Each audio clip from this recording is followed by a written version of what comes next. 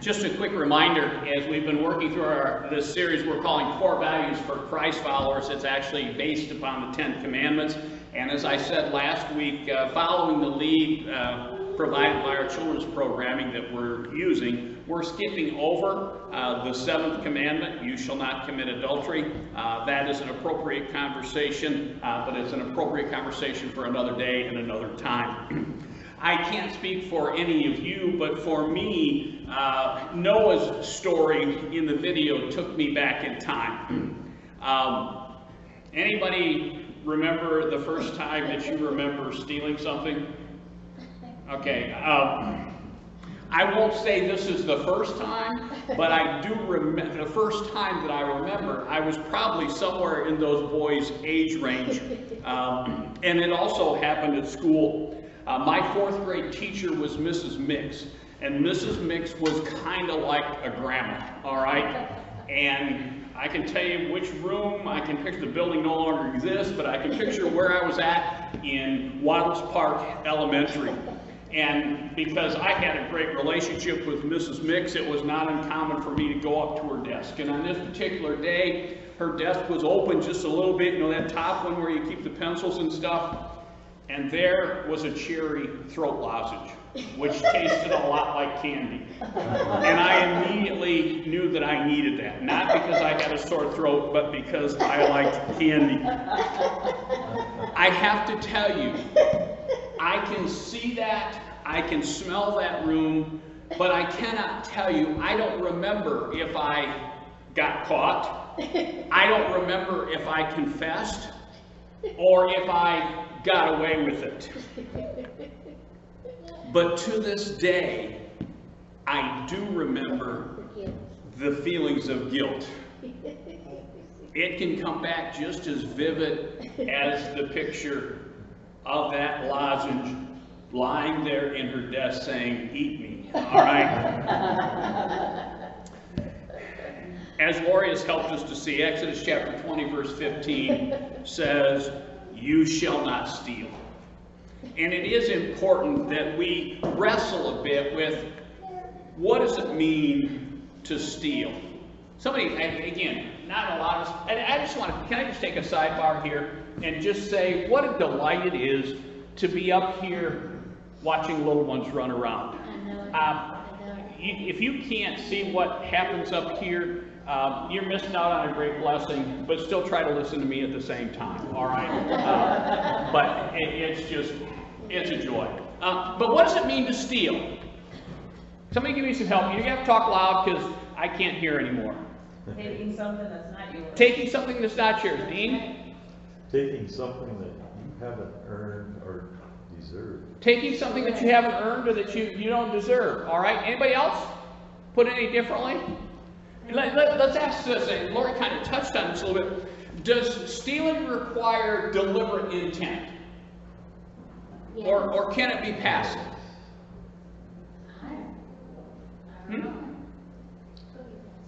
Dan, you're shaking your head. It can't be passive?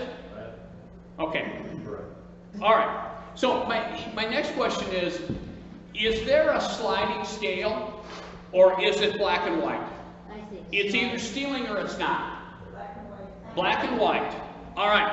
So help me understand, why is it that some people who wouldn't be tempted to take a gun and go rob the local convenience store might be tempted to keep the change if they get extra change?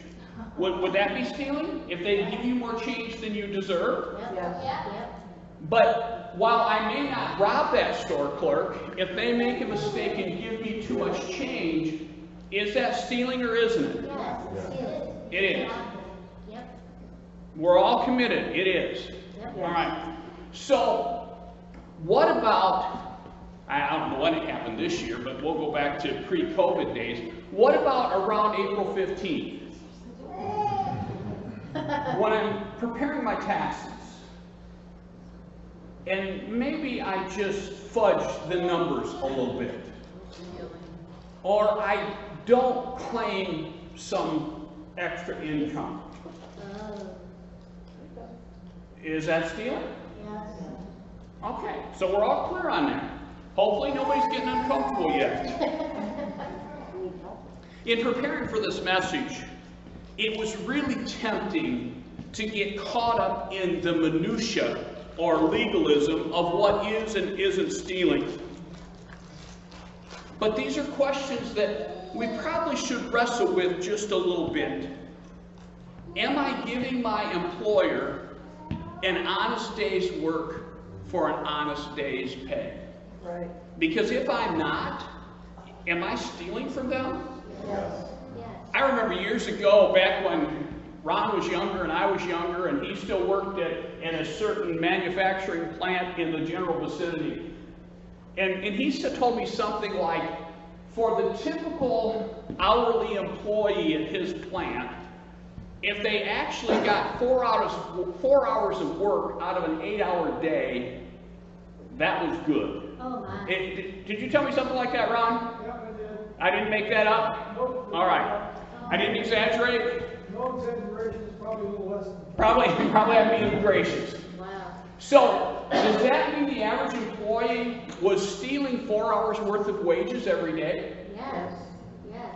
Interesting thought. All right. You shall not steal. How about, am I stealing from my employer if I deal with personal matters on paid time? Yep. Yep. We're all nodding our heads. Now, that was really easy for us to talk about back before COVID. But now that we're working from home, when am I working and when am I not working? Nobody knows. And if I'm working and my child comes running in to ask me a question, or they just cut their little brother's finger off, that's an extreme. They just need a Band-Aid. We won't go that far. So, do I have to clock out to go do that?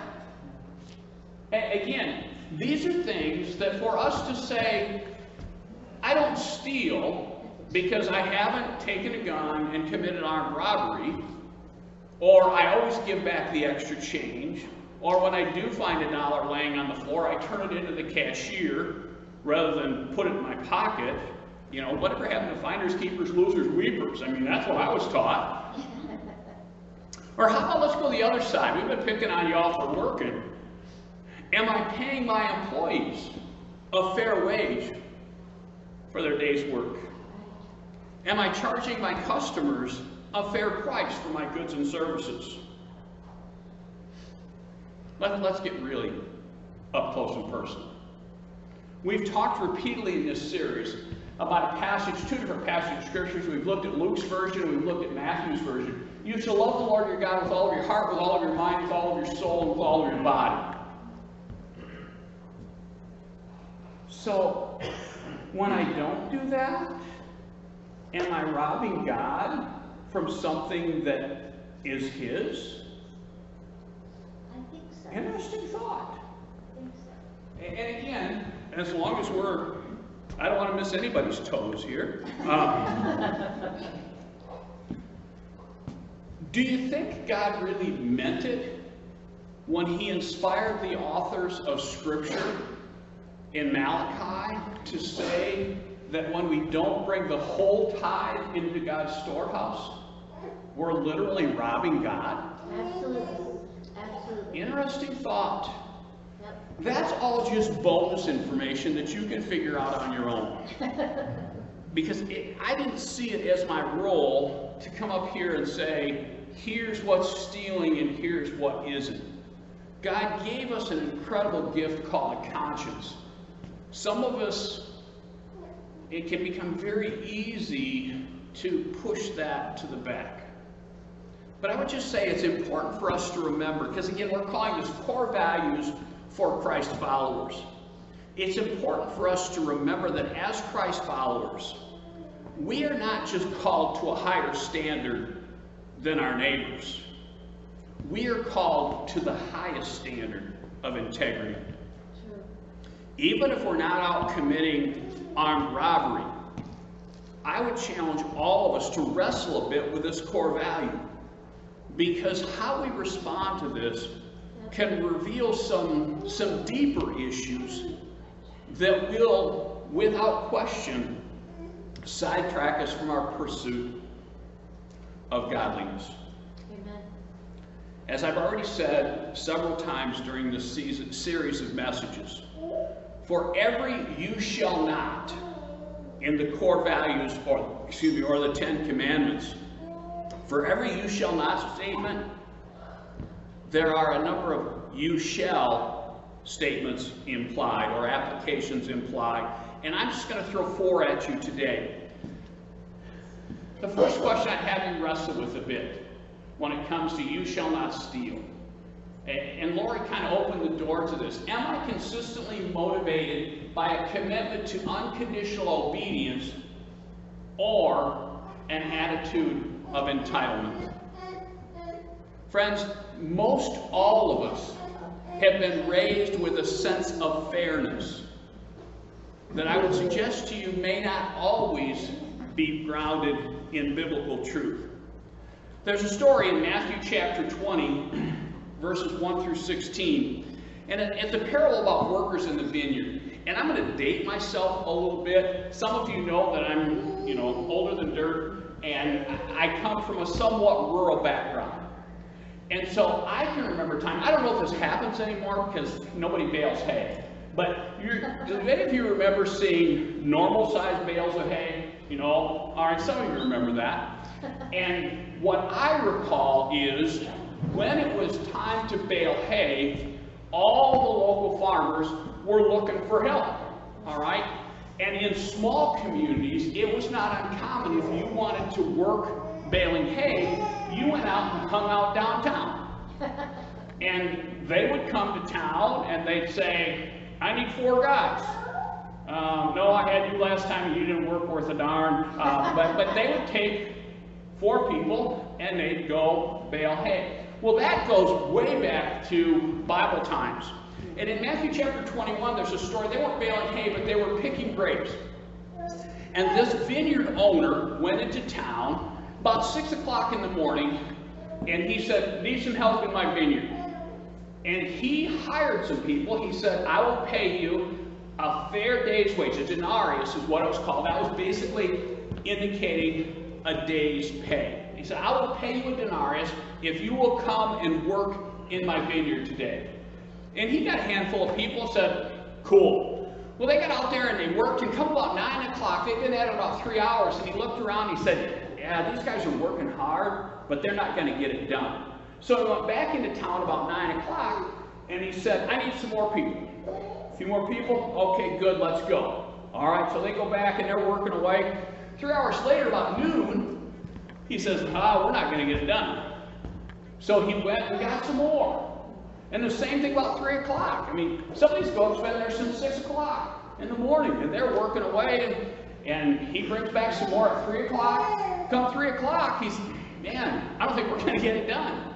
So I went back into town, and there were still some more people. How bad must you be if you're still available at 5 o'clock? But anyway, all right. But so he brought them back and set them work.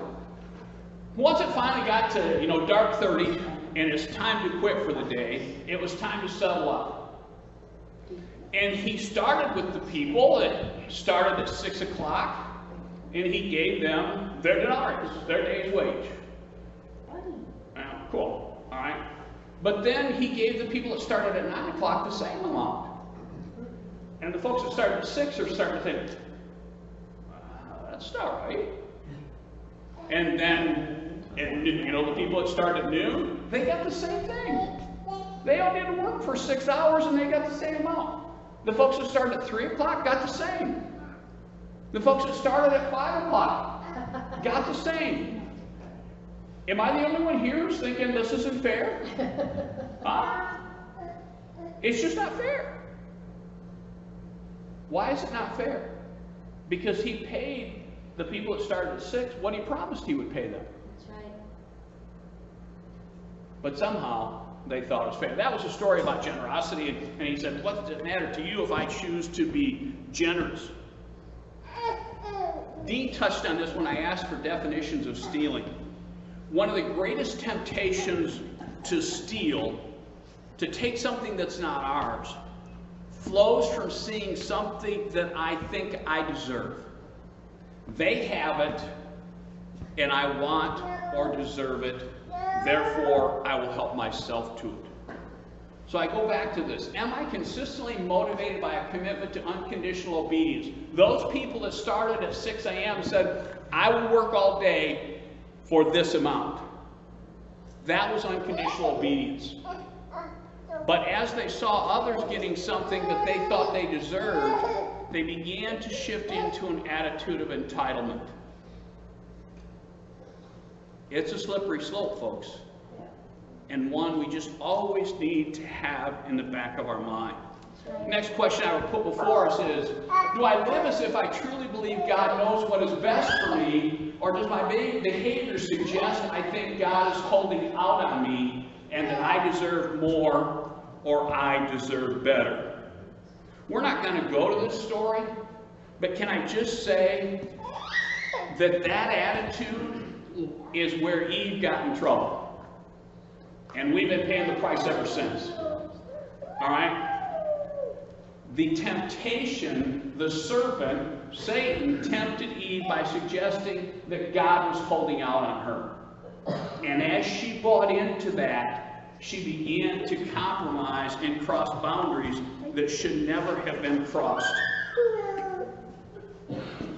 Philippians chapter 4, verses 11 and 12 has this to say. Again, Paul is writing to the people at Philippi, and again, just to remind, Paul was a missionary, and they had been supporting him, and he's writing them a letter. And in chapter 4, verses 11 and 12, he says this, I'm not saying this because I'm in need. He's actually thanking them for supporting him. He says, I'm not saying this because I'm in need, for I have learned to be content, whatever the circumstances. I know what it is to be in need, and I know what it is to have plenty. I have learned the secret of being content in any and every situation, whether well-fed or hungry, whether living in plenty or in want. Can I just say, one of the most important tools to combat the temptation to violate core value number 8 is contentment. That's right. Okay? Isn't that reasonable? If I'm satisfied with what I have, whether it's a little or whether it's a lot, then it doesn't matter what somebody else has. I don't want it and I don't need it because I'm satisfied with what I have. Not complacent, not unwilling to work, but a satisfaction with believing that God knows what's best for me. There are times that I think God doesn't give me buku money because he understands that if I had buku money, I probably wouldn't be as dependent upon him as I am. And he knows that I would probably just make a mess of things. And that's not anything about you, but it's just saying sometimes I have to say, you know what, God? I trust you that you have my best interest at heart, rather than thinking I deserve more and I deserve better. And I won't say this about you, but I can tell you, God and I have to talk about that from time to time. All right?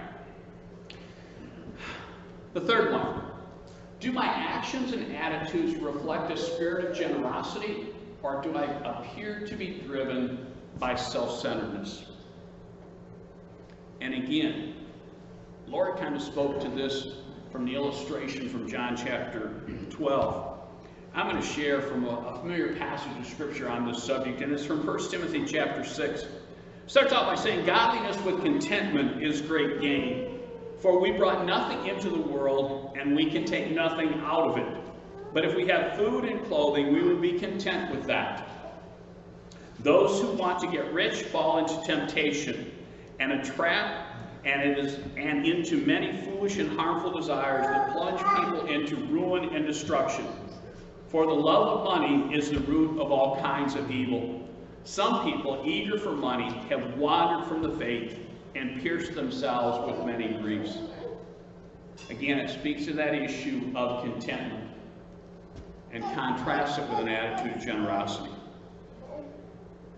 Paul continues and he says, command those who are rich in this present world not to be arrogant or to put their hope in wealth, which is so uncertain, but to put their hope in God, who richly provides us with everything for our enjoyment. Command them to do good, to be rich in good deeds, and to be generous, willing to share. In this way, they will lay up treasure for themselves as a firm foundation for the coming age, so that they may take hold of the life that is truly life. Just a thought. The material application of self-centeredness is greed. And greed for generations, for centuries, has thrown into that wonderful group we call the 7 deadly sins. And just, by the way, you can be just as greedy with a little as you can with a lot. That's right. Yep. We have a great capacity to look at folks who have more than we do and think they're greedy, while we're tight-fistedly holding on to everything that we have. That's right. That's right. Money is not evil. The love of money is evil. That's right. Money is just a tool. What we do with it is up to us. That's right. Do my attitudes and actions reflect a spirit of generosity? Or do I appear to be driven by self-centeredness? And the last one I want to throw at you is taking a look in the mirror and taking a look around. Do those who know me best see me as a giver or a taker? And how does God see me? When somebody looks at their phone and caller ID and your name shows up, are they thinking, what does he want now? Or what is he calling to give me? Do people see me as a giver or as a taker? And friends, I suspect my just suggesting that, immediately people come to mind. I suspect we all know people who, if we were honest with ourselves or honest with them, who we just think they're just takers. They're just users.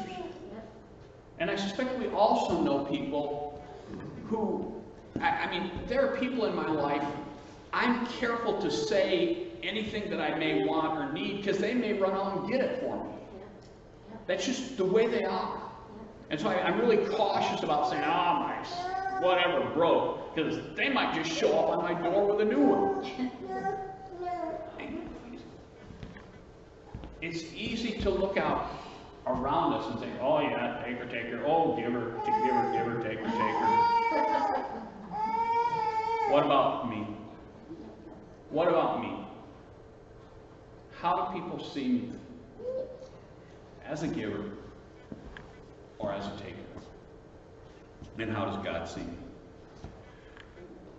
It's interesting, in Ephesians chapter 4, when Paul's laying out some of the stuff we need to do to get our life in order, to put off the nasty old stuff, and to put on the good new stuff that God has for us.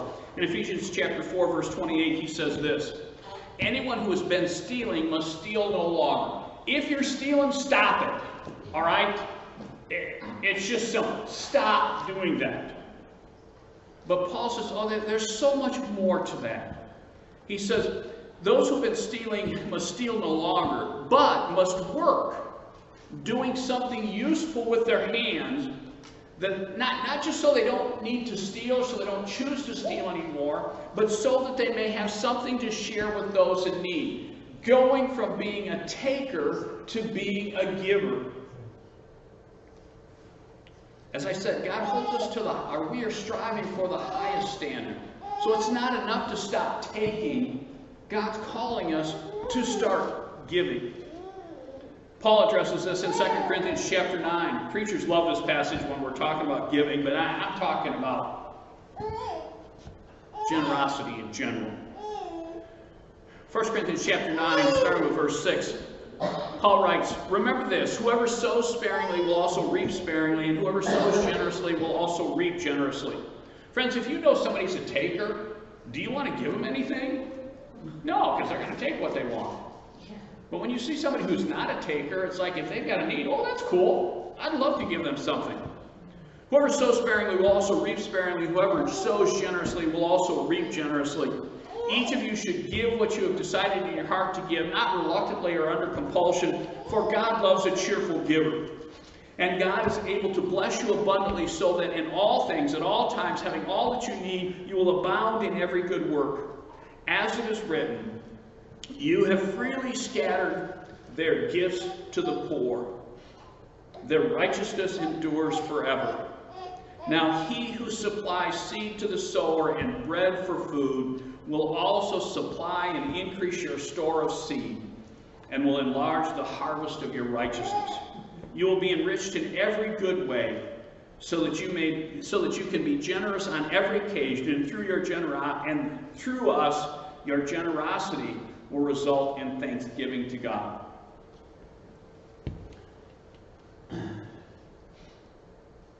You shall not steal equals you shall choose obedience over entitlement. You shall choose contentment over craving for more. You shall choose generosity over self-centeredness. And you shall choose giving over greed. Would you pray with me, please?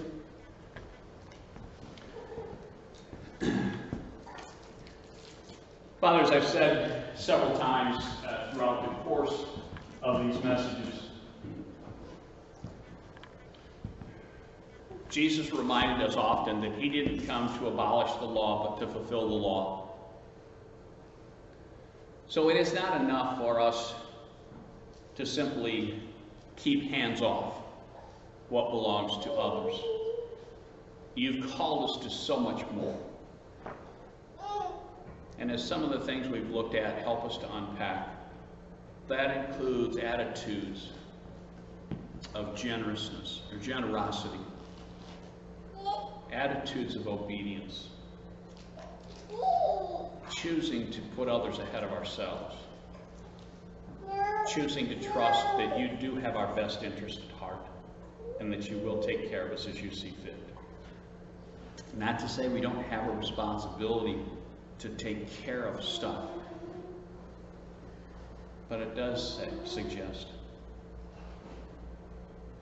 that sometimes we need to accept that maybe you don't want us to have some of the stuff that we think we ought to have. Father, I ask that you would take what has been said today and let each person wrestle with it in their own heart and in their own mind.